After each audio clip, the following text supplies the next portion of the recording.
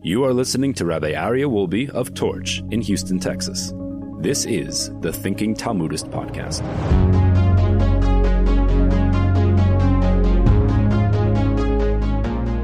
All right, welcome back, everybody. Welcome back to the Thinking Talmudist series.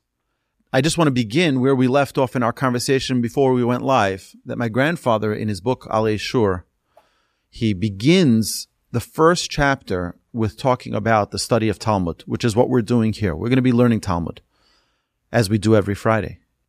My grandfather talks about Talmud and why Talmud is so essential for our growth.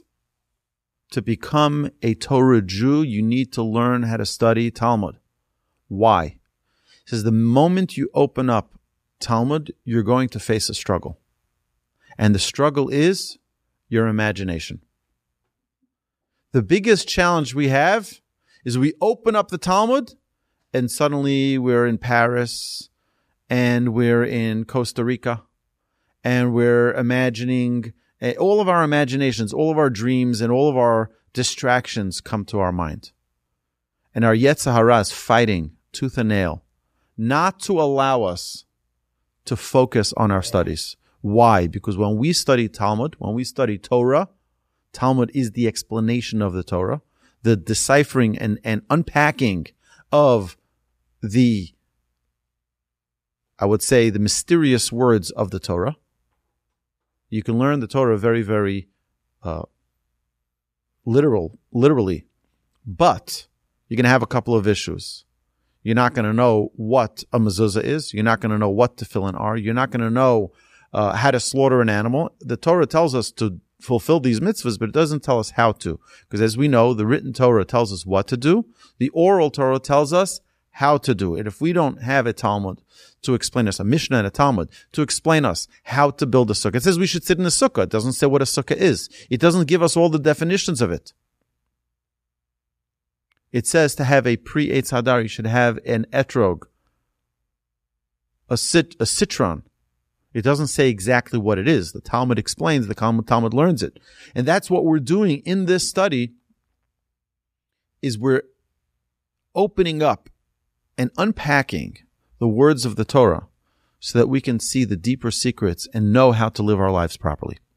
So the Talmud we're going to focus on, hopefully for the next couple of weeks, is the Talmud which begins at the bottom of 96b in Tractate Sanhedrin, which talks about Mashiach, the coming of Messiah, the time, the era of Messiah, the generation of Messiah, and hopefully we'll be able to learn and understand.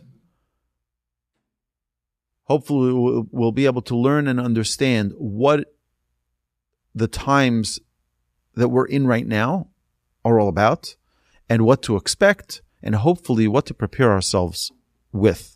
Because, as we will see, the purpose of our life is to connect to Hashem. The objective of our existence on this earth is to connect as greatly as possible, as best we can, with the Almighty.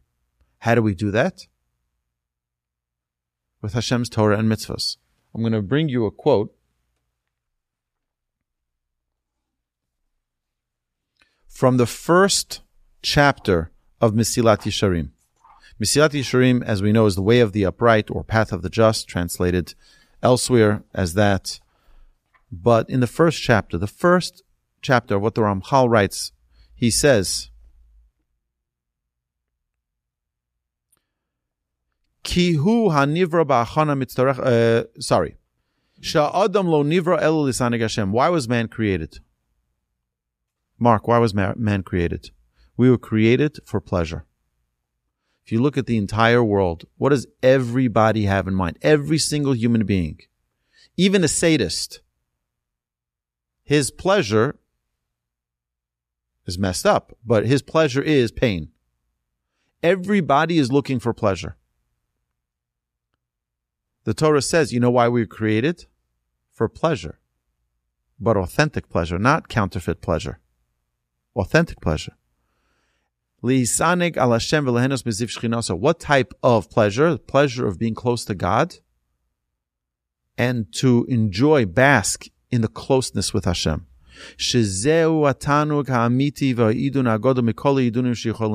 the greatest and finest pleasure of all the pleasures there are on planet Earth. Where is this real ultimate place of pleasure? That is the world to come. That's the real ultimate place. Because every person was created in this world with the challenges that they need to overcome in order to attain their level in the world to come. For example, imagine that there's a great concert, and in order to get into the concert, to watch and listen and enjoy this concert, you need to get a ticket. So, well, if you can afford a more expensive ticket, you'll probably get a better seat, right? Here's the thing, is that in our place in the world to come, there's already a sign that says, Mark. It's already named, it's labeled, but we have to earn it, not by paying with money, but by paying with mitzvahs. When we do a mitzvah, when we perform the will of Hashem, what we're doing is we're earning our place in the world to come. Because the Mishnah, we know, the Mishnah tells us, Kol Yisrael yesh lam chelek olam haba. The entire Jewish people, everybody, mankind, has a place in the world to come. But you got to earn it. You have your reserved spot. This is where God wants you to reach by the time you're done with your life. And we don't know when that's going to be. You know, someone once came to my grandfather and asked him, he says, how do I explain to my students that sometimes people die young? How do I explain that to them? So my grandfather said the premise of the question is flawed. Because the premise relies on the thinking that we're all supposed to live to a ripe old age. That's not true. We're supposed to live to complete our task in this world. And as soon as we complete that task in this world, God says, now is your time. If you think about our precious, holy souls that returned to the Creator 2 weeks ago on Shabbat, in Kfar Aza, in all of the neighboring areas around Gaza that were murdered brutally by these barbarians from Gaza, Hamas militants, our brethren who returned their soul to God, finished their task on this world. Those 1,400 who perished, who were brutally murdered, they concluded their task in this world. And yes, some of them were babies. They concluded their task in this world. And it's shocking. It's still what shocks us and what pains us is that we think that they had a whole life to live, which is true. Many more opportunities to do good deeds. But Hashem, who is the source of all souls, says, no, I want my precious soul back. I want this holy neshama back. So yes, it's very sad because that child, that baby, that parent could have done many, many more good deeds. But Hashem said, this is enough. I want those precious souls back. I don't want to wait any longer. Every person is created with the ability to attain their seat in the world to come.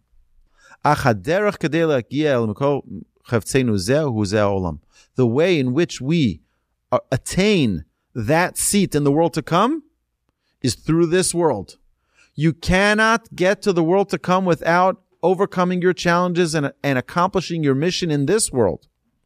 And this is what our sages said. This world is compared to a corridor. Before the world to come is the big hall. And the tools that bring a person to this ultimate goal, heim ha-mitzvos. That's the mitzvos. Ashitzivanu alein hakel yisbarach shmo, which God commanded us with in His Torah. You want to know how you get to the world to come? How you get your place in the world to come? Mitzvos. mitzvos, every single mitzvah that you're able to perform. And a person should never, ever, ever say, I'm such a hypocrite. I may not observe Shabbos perfectly, and now I'm starting to not eat unkosher foods. That's hypocritical. I don't wear a kippah, but I'm going to put on tefillin when I go to shul. There's no hypocrisy in Judaism. Every mitzvah that we're able to perform brings our soul closer to God. That's why man was put in this world first. So that through the opportunities that come our way here in this world, we will be able to attain our place that is prepared for us in the world to come. Which is the world to come. To benefit and to bask in the closeness with Hashem that we deserve through the good deeds that we did in this world. This is what our sages of blessed memory said. Today we do the hard work, but in the long term, in the world to come, that's when we're going to have the greatest portion of joy. And then the Ramchal, Ramchal continues. I'm going to skip one paragraph. I'm going to just get to this point.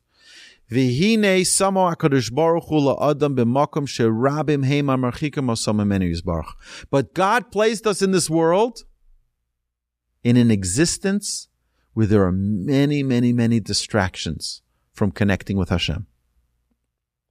What are those distractions? These are the materialistic trappings. That if we get pulled and attracted to them too much, you know what happens? If we get too distracted by the materialism, we get carried away from our spiritual world. What happens? We become very, very immersed in a struggle. The struggle of physical versus spiritual. Very interestingly, in this week's Parshas Noach, what do we see? There's the world of the Teva, of the Ark of Noach, and then there's the world outside. There's the spiritual world that we can create for ourselves, which is our home, which is hopefully our synagogues, which is our little ark. And then we have the whole outside world. The Torch Center, you know what this place is? This place is a little ark of holiness, of spirituality. Outside, we have the physicality of the world, the trappings of materialism. So why did God create that? If God knew that that will be a distraction for us, why create it? God created it so that we overcome that materialism, so that we overcome those trappings and then elevate ourselves accordingly, each person according to their abilities. God created these challenges for us. It's an amazing gift that God gave us.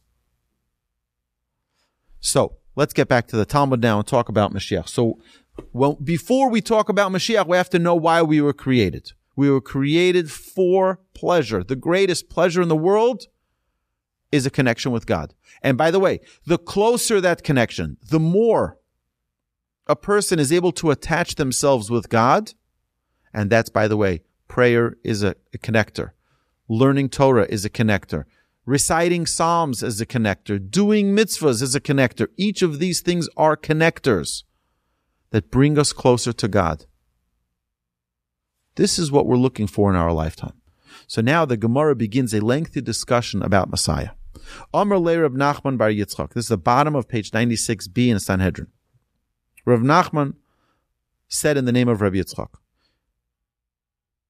Mi shmi'aloch emas osi bar Nafli. Have you heard when Bar Nafli will come? Now, who's Bar Nafli? We'll see in a minute. The Gemara asks this question. Rabbi Yitzchak Amarle, Rabbi Yitzchak said to him, Man bar Nafli, who is bar Nafli? He answered him back. Rav Nachman said to him, Moshiach, it's the Messiah. Moshiach bar Nafli korisle. Rabbi Yitzchak asked, why do you call Messiah bar Nafli? Amarle, because he says, yes, Dichsiv bayom ahu akim, on that day I will establish Esukas David Hanopholes. On that day I will restore the booth, I will establish the booth of David that has fallen, Nafli, which is Hanopholes, which is that has fallen. So therefore we call Messiah bar Nafli, he who has fallen. Having ascertained the meaning of Reb Nachman's question, Reb Yitzchak now answers it. Amar le, Reb Yitzchak says to him, Hachi Amar Rabbi Yochanan, this is what Rabbi Yochanan said, Dor sheben David babo, in the generation when the son of David, which is Messiah, will come, Talmidei Chachamim mismartim, the number of Torah scholars will decrease. Ve'hasha'ar, and the rest of the people, Eineim kolos biyogon v'anacha, their eyes will become worn out through grief and anxiety. Vitzoros rabos v'gzeros kashos mischachos, and numerous troubles and harsh decrees will be constantly appearing anew. Sheharishona pekuda, before the first trouble is over, shnia mimeharis lavo, the second one will hasten to appear. I ask you, my dear friends, are we in the times of Messiah? Undoubtedly. The Talmud now continues. The following brisa describes the 7-year cycle preceding the Messiah's arrival. Tanu Rabbanon. The rabbis taught in a brisa. Shavua sheben David bo, the 7-year cycle when the son of David will come. Shana rishona miskayim mikrozeh. In the first year, the verse will be fulfilled. Which verse? V'himtarti al ir achas v'al ir achas lo amtir. I will bring rain on one town, and on one town I will not bring rain. Meaning there will be a sufficiency. There will be a sufficiency in some areas and a famine in other areas. Shnia Chitze Rav Mishtalchim. In the second year, this is the 7 years leading up to Messiah. In the second year, the arrows of famine will be sent forth, meaning there will be a limited famine in all areas. Shlishi Rav Gadol. In the third year, there will be a great famine. Umeisim anoshim v'noshim v'taf. Men, women, and children will perish. Chasidim v'anshemaisa. And so will pious people and people of good deeds. V'torah mishtakachas milomdeha. And Torah knowledge will be forgotten from its students. B'reviis, in the fourth year, sova ve'enosova. In the fourth year, there will be a sufficiency, but not a complete sufficiency of food. B'chamishi sova gadol. In the fifth year, there will be a great sufficiency of food. People will eat, drink, and rejoice. V'torah chozeres lomdeha. And Torah knowledge will return to its students. Bashishis kolos. And in the sixth year, there will be sounds. Bashvis milchamos. And in the seventh year, there will be wars. B'motzoi shvis ben David ba. And the aftermath of the seventh year, in the eighth year, the son of David will come. So this, the Gemara says, the Talmud here says, the lead up to the coming of Messiah is not going to be a pleasant one. It's going to be partial famine, partial rain, partial famine, full out famine, slightly better conditions, outstanding conditions, and then hopefully, but again, you'll have wars. It could be that we're in that 6th or 7th year already, where we're having unbelievable wars going on in Israel. I mean, just to be put into perspective, if any of you are online and you go to Rabbi Brody's website, laserbeams.com or amunabeams.com, you will find he has a video there from his bomb shelter from last night, from 12:30 in the morning. you hear the sounds of these rockets. And these are rockets that are being eliminated by the Iron Dome, another miracle that Hashem gave the Jewish people, to have the intelligence to create such a thing. Imagine if there wasn't an Iron Dome. Those Iron Dome rockets that neutralize the bombardments from Gaza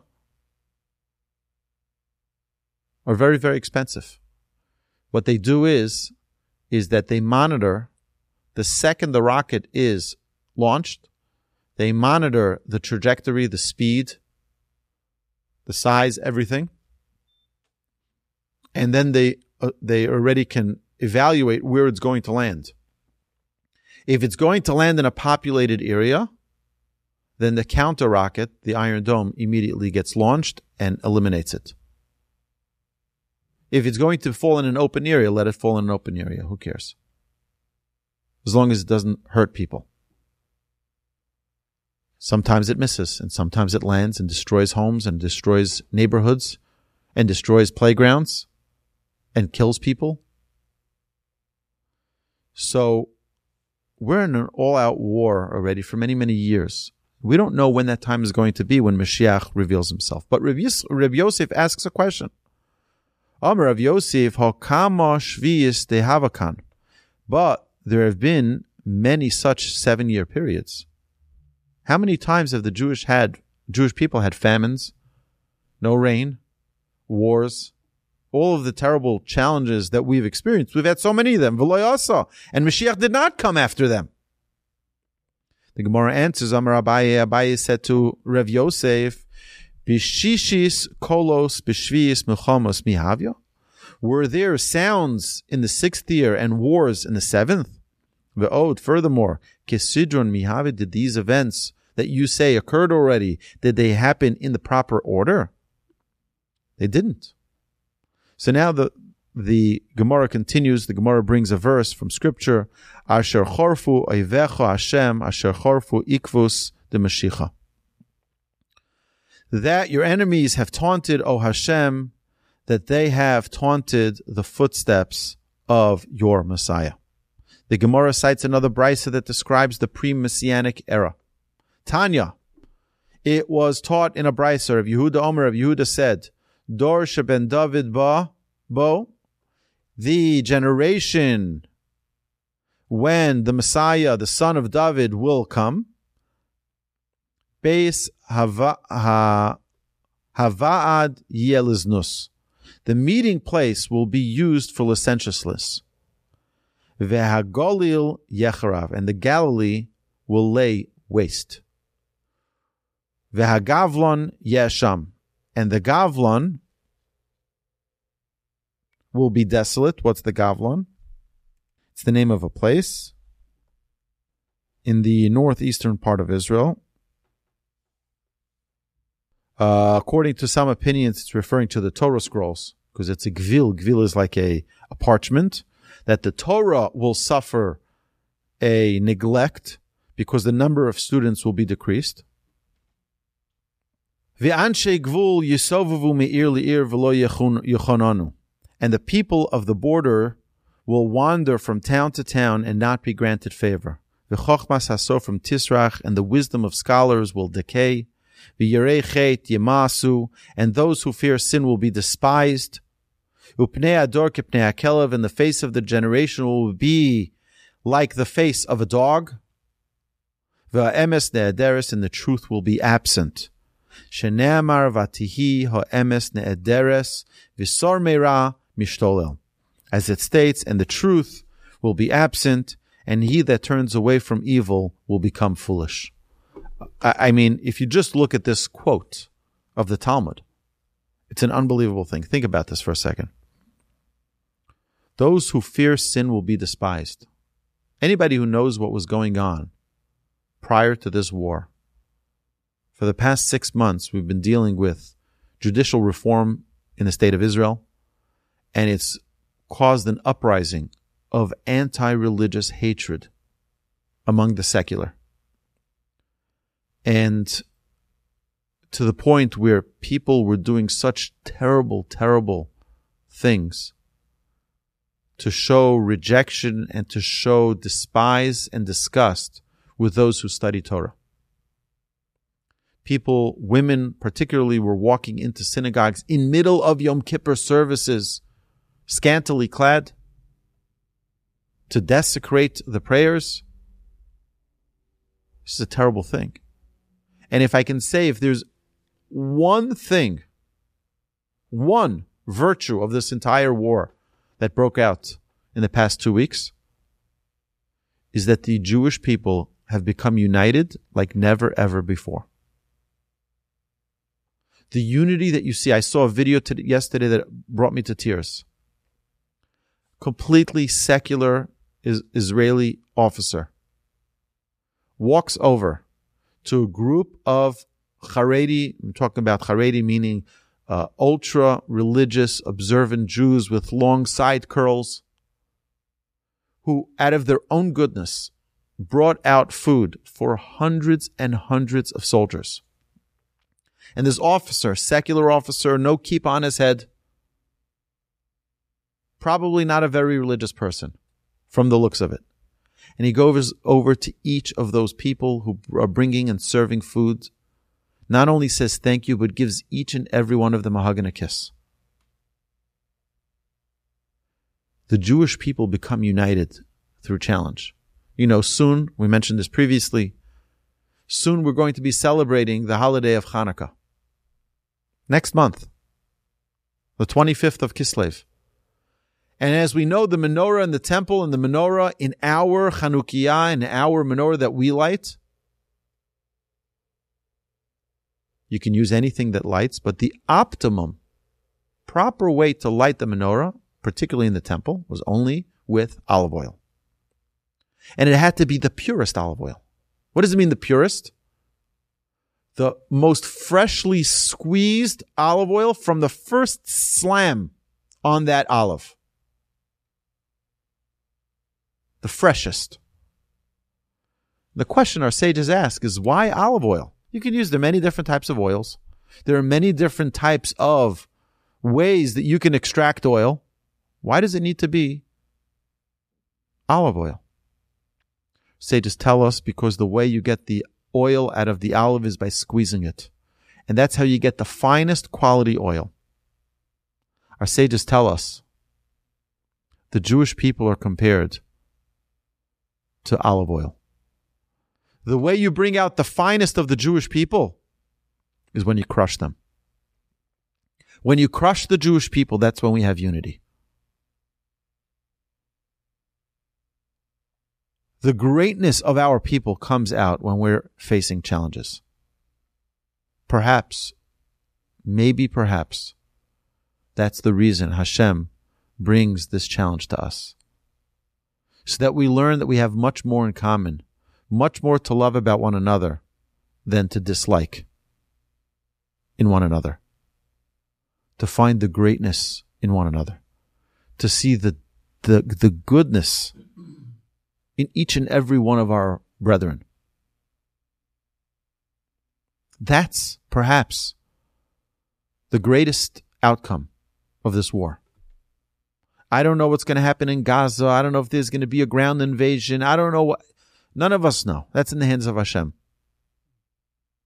But what I do know is the things that we can do, like have unity, like have brothers and sisters, Jews from all walks of life come together and be united as one. There's nothing more virtuous for the Jewish people than unity. There's nothing that brings the mercy of Hashem and the kindness of Hashem upon His people than us being united one another. So yes, it's a time of terrible, terrible concern and worry, and we pray every day in every single synagogue. We're reciting Psalms before prayers, after prayers, for the benefit of our brethren in Israel. Why? Because we don't know what's going to happen. We're asking Hashem to help us. But along with that, we've had the greatest salvation already. Because we have unity. And when we have unity, No one can stop unity. So the Talmud continues here and says that the wisdom of scholars will decay. What does that mean, it'll decay? People won't pay attention. It used to be that you have a lecture, people would come from far and wide. Unfortunately, we only get a select few. V'yirei chet yamasu, and those who fear sin will be despised. Upnei ador kepnei hakelev, and the face of the generation will be like the face of a dog. People will look like dogs. I'm not here to be offensive towards anyone. And everyone, holy, precious human beings. But you go to some coffee shops and you're like, what in the world is going on here? What has mankind fallen to? To look like dogs. Quite literally. With all the piercings, with all the tattoos, with all of the ridiculous, rebellious behaviors that they do. What is the idea of a dog? Why does the Talmud use a dog as a comparison? You see, a dog, when it's hungry, it eats wherever he is. It has no dignity. Although a dog has a big heart, he has no dignity. And that's perhaps what our generation is coming to. It does have a big heart, but no dignity. And perhaps it's another one of the important signs that we can already see that we are in the times of Messiah. The Talmud now asks, what is the meaning and the truth will be absent? The truth will be absent. The Gemara answers, Amri debei Rav, in the academy they said, Milamed shenasis adorim v'holechas. This teaches that the truth will be formed into groups and they will go away. You know this modern day thing that people like to say, well, everyone has their truth. That's basically saying that we don't conform to a specific truth, but that truth is flexible. Like for me, my truth is that I believe that this ceiling is not black, this ceiling is purple. That's my truth. Because I relate to that as purple. No, that's not true. You don't have arbitrary truth. This is my perspective of truth. No, that's not how it works.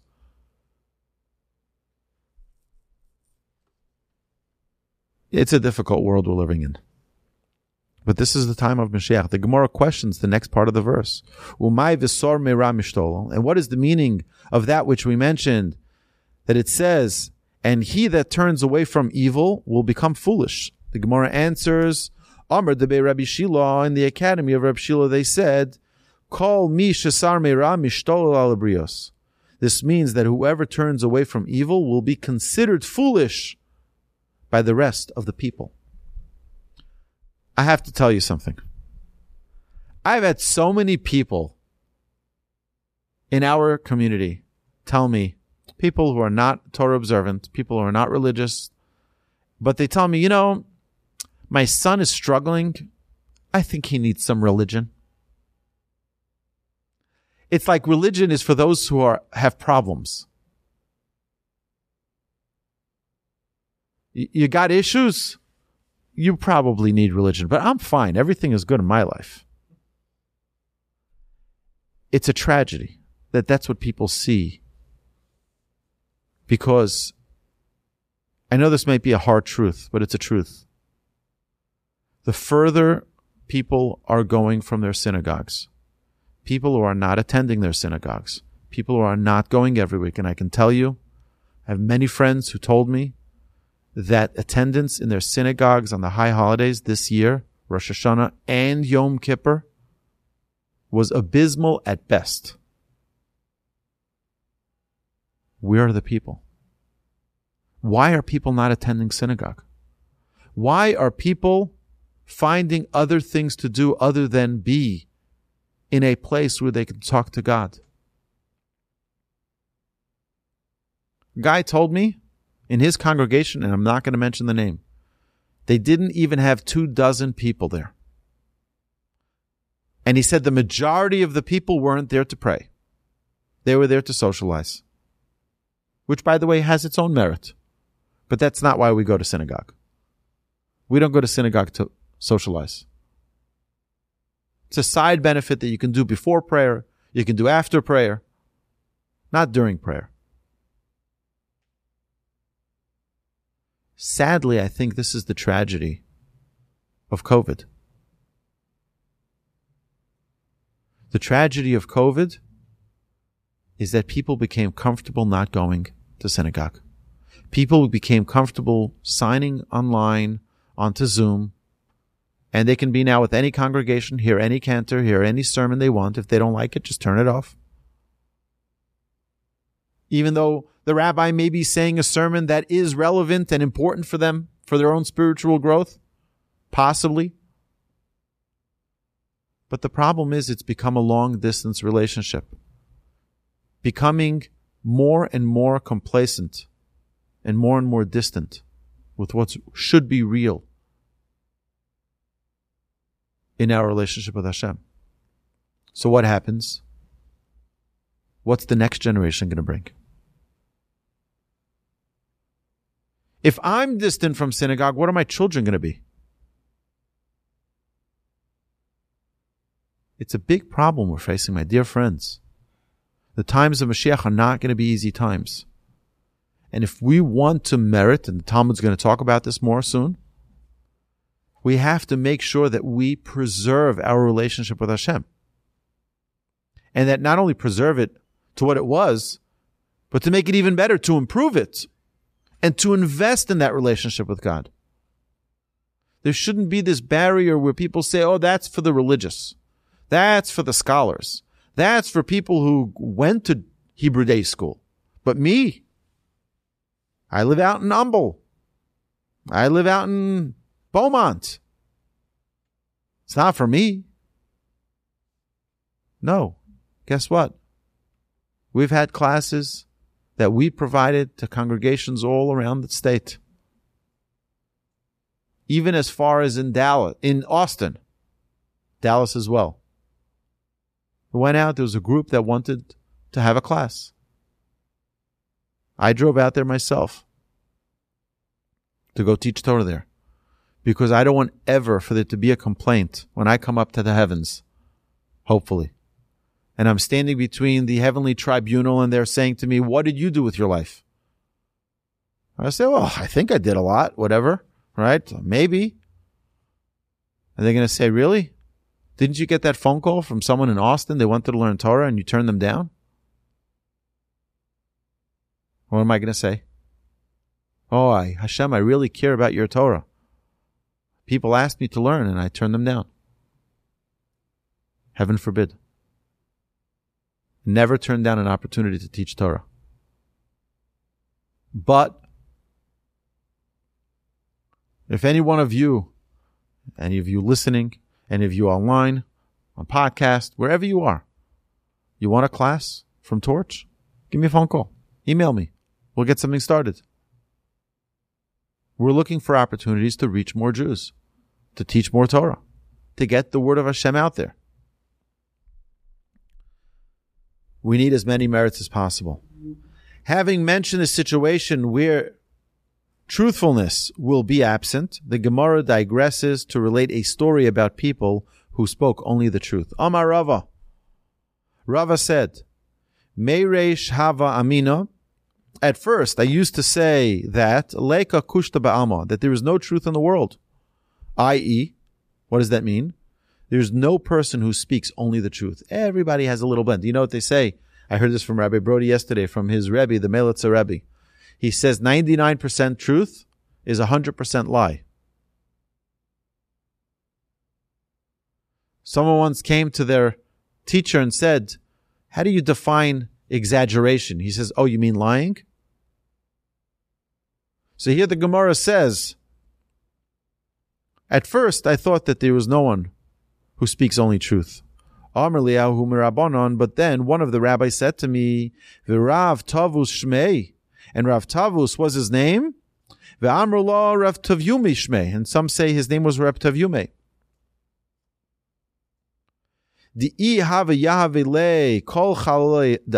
If even they would give him all the riches of the world, he would not tell a lie. He related the following story to me.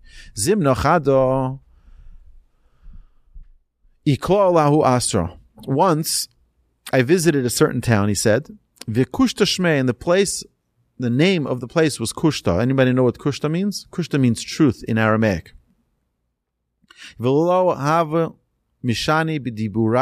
And its inhabitants would not tell a lie. And none of the people from that city died before their time. Nesivi itza minhan, I married a woman from among them.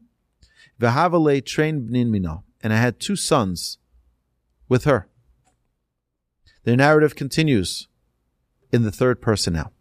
Yom Achad, one day, Haviyosve de Besu v'kochayfi reisha. His wife was sitting and washing her hair. Asai shibavta tarfa adasha. Her neighbor came and knocked on the door, asking to speak to her. Savar lav orcha ara, thinking that it would not be proper to tell that neighbor that his wife was washing her hair. Amarle, he said to the neighbor, Le sahacha, she's not here. It's like your children pick up the phone during dinner. You say, tell him daddy's not home. Right? It's not truthful. Shchivu le train bnin. Subsequently, his 2 sons died. Also, inshi de asur lekame amrule. The people from the town came to him and said to him, "My hi, what is the reason for this? Why did your children die?" Amrulu hachi havi maisa. He told them what had happened. Amrulei, they said to him, "Bimitusach minach, we beg you, puk mi asran, leave our town. V'lo tagri behu masana behanach inshi, and do not incite death amongst these people." Meaning, falsehood leads to terrible tragedy. This one city was famous because nobody said a lie, and therefore nobody died in an inappropriate time. People lived out their lives. I'll tell you an amazing story, and we'll conclude this as we're a little bit over time. The Chavetz Chaim, as many of you know, the Chavetz Chaim lived in a city of Radin. I don't know if you've ever been to Radin or if you've even found it on a map. Today it's in Belarus. It used to be in Poland. I went to the city of Radin. In Polish, in Belarusian, it's written as Radun. But so if you look on the map, you might be able to find it like that. But that's the Chavetz Chaim. It was a very, very small village. He had a yeshiva there. He had an entire community there. And I went to see the house that the Chavetz Chaim lived in, to see the building that the yeshiva was in. And I went to the grave site of the Chavetz Chaim. Talking about the Chavetz Chaim was the leader of the generation. He wrote 24 different books, of which many of them are here on my shelf. Chavetz Chaim was, aside for his commentary on the Torah and commentaries on everything you can possibly imagine, the writings, the Mishnah Brura, the Shmiras Halashon, the Chavetz Chaim, the book Chavetz Chaim, which is where he got his name from. People called him after his book. So he was buried in Radin. Now I ask you today, who's living in Radin? Nobody. No Jews are living in Radin. There were 2 Jews who came to the city of Radin. They said, let's dig up the grave of the Chavetz Chaim and bring him to the holy city of Jerusalem. Let's bury him properly in Jerusalem. It's not uncommon that people take someone who was so holy and bring them to Jerusalem. As the Talmud says, the Midrash teaches us, that at the time of the Messiah, all of the souls, all of the bodies will travel to Jerusalem to be restored with their souls. Right? We're not going to get into this now. Either way, it's a painful thing to travel underground in tunnels all the way to Israel. So, to bring merit to that righteous person, they bring the body already to Israel. And there are many who were transferred to Israel. So they started digging, and suddenly they see all of the townspeople locking arms around the cemetery. And they went over, they stopped. They went over, what's going on? What are you doing? They said, you're not taking the Chavetz Chaim, the great Jewish rabbi who's buried here, you're not taking him out of the cemetery. He said, why not? They said, since the Chavetz Chaim passed away in 1934, no woman in our town ever had a miscarriage. These are non-Jews who recognize the power of holiness, who understand the power of true greatness. The Chavetz Chaim was such a holy, righteous man. Incredible merit that he brings to his city. The Chavetz Chaim was the pinnacle of truth. He was exact with his words. He was exact with how he treated his customers. He had a little shop, and he only kept the shop open for as much money he needed for that Shabbos. He'd open up Sunday morning, and people would line up out the door.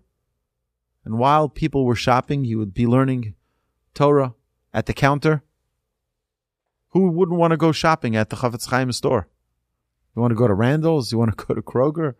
Or do you want to go to the Chavetz Chaim's shop and see the great holy sage? And the Chavetz Chaim knew that. As soon as he earned enough money for Shabbos, he'd close the shop and say, go to my competitor. Go support him. The man who lived with absolute truth. My dear friends, we are living in challenging times. There's only one constant that we have, that we need to have, and we need to pursue, and we need to nourish, and that is the relationship with Hashem. My dear friends, let's utilize every single minute of our day to connect ourselves with the Almighty and to elevate our relationships with Him as much as possible. Shabbat Shalom.